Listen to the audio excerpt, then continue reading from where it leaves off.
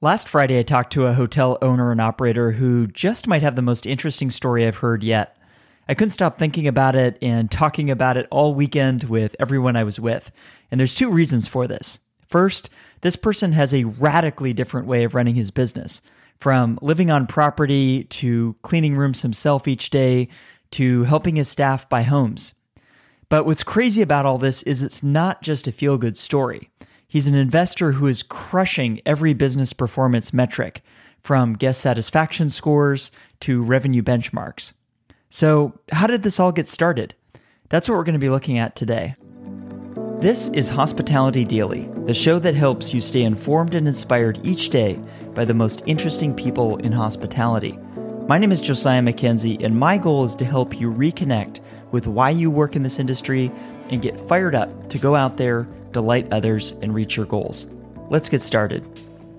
Craig Poole is the president of Reading Hospitality, which owns and operates the DoubleTree Hotel in Reading, Pennsylvania.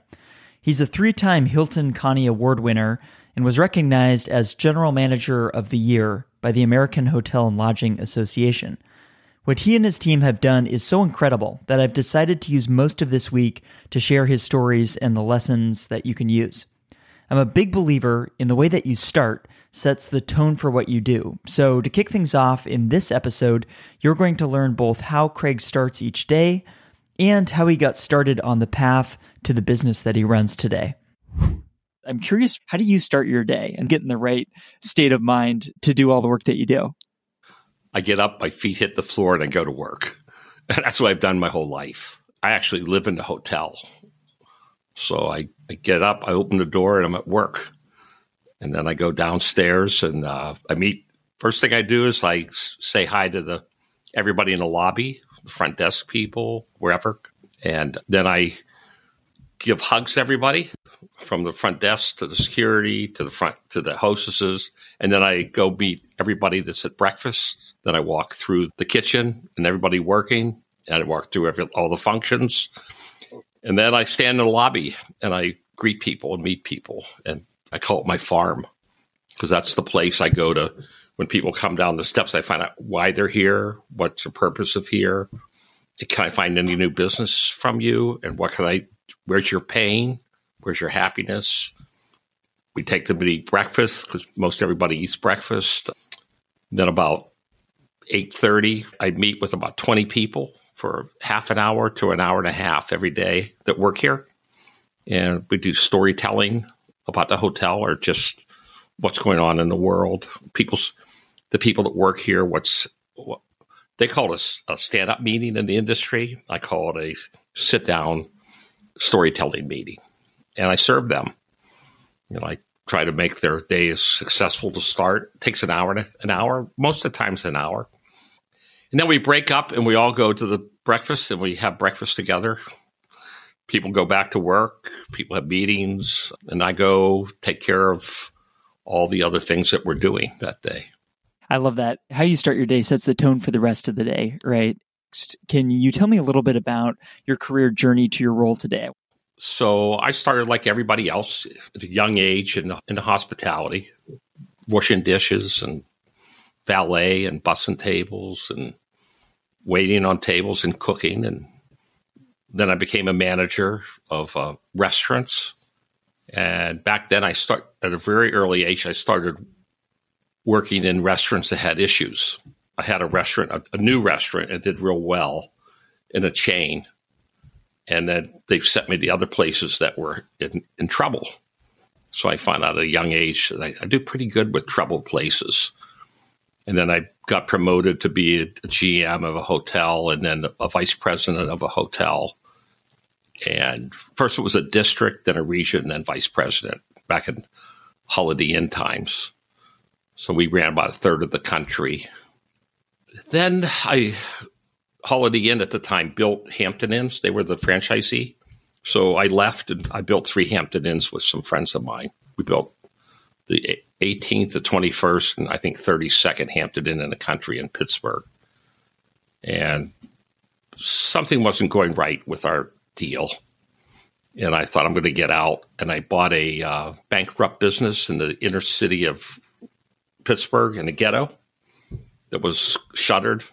And I opened it, and I was going to take this property and then work with banks on buyouts and sweat equity and started a business working with dysfunctional businesses. But this restaurant became very lucrative and big and became world famous. And I fell in love with the inner city part of it. So I stayed for 17 years and had the best time of my life. And I had one of the top 100 jazz clubs in the world, always ranked. Presidents came there, every movie star. If you came to Pittsburgh, you came to see me. Still today, it's not there anymore. But after we sold it, it went bankrupt a few more times. But still today, if you went to Pittsburgh and said James Street, people would know it's me or James Street. What made it so good? Yeah, the people. What made it good is the same thing as this hotel. It was in a very depressed area, bad reputation, gangs and whatever. And I went in and did the same thing. I hired people from the city. I did local. I was very successful. I took care of neighborhoods and people, worked with the gangs. I worked with the FBI. I did all the FBI Secret Service parties and the gang parties. You brought people together. Yeah, it did. It was probably the first very highly diversified businesses in the country. It was known. People would fly in and say, this is the one place you could go and be equal. You could be very rich and very poor, because Chaz does that. It brings people together.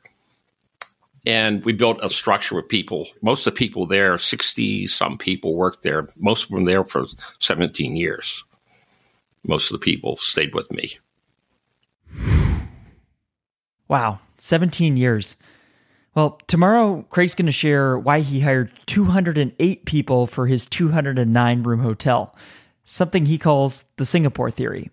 Make sure you're subscribed to Hospitality Daily in your podcast app so you don't miss it.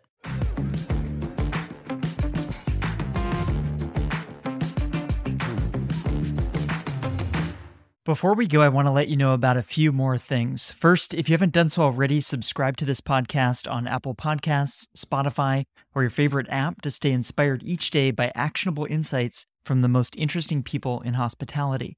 Second, I've started sharing videos and photos from the stories on this show on Instagram and YouTube, so if you'd like to see those or watch along, I encourage you to follow Hospitality Daily there so we can stay in touch. Third, if you'd like to listen to more conversations like the one you just heard, visit this podcast website at podcast.hospitalitydaily.com. I've spent a lot of time building out this website because I want to make it really easy for you to listen to the topics and guests that you are interested in, whether that's culture and leadership or operations or technology or something else. Browse and search the entire library of more than 400 episodes for some of the top leaders and innovators in hospitality at podcast.hospitalitydaily.com to get ideas for delighting the people around you and reaching your business and career goals. I produce this podcast each day and give it away for free because I want us all to learn and grow together. If you enjoyed today's episode, I just have one favor to ask. Please take a moment to text or email this episode to a friend or colleague who might appreciate it as well. They'll be grateful to hear from you, and what we covered in the show can help them, as I hope it helped you today. Thanks for listening, and I'll see you here tomorrow.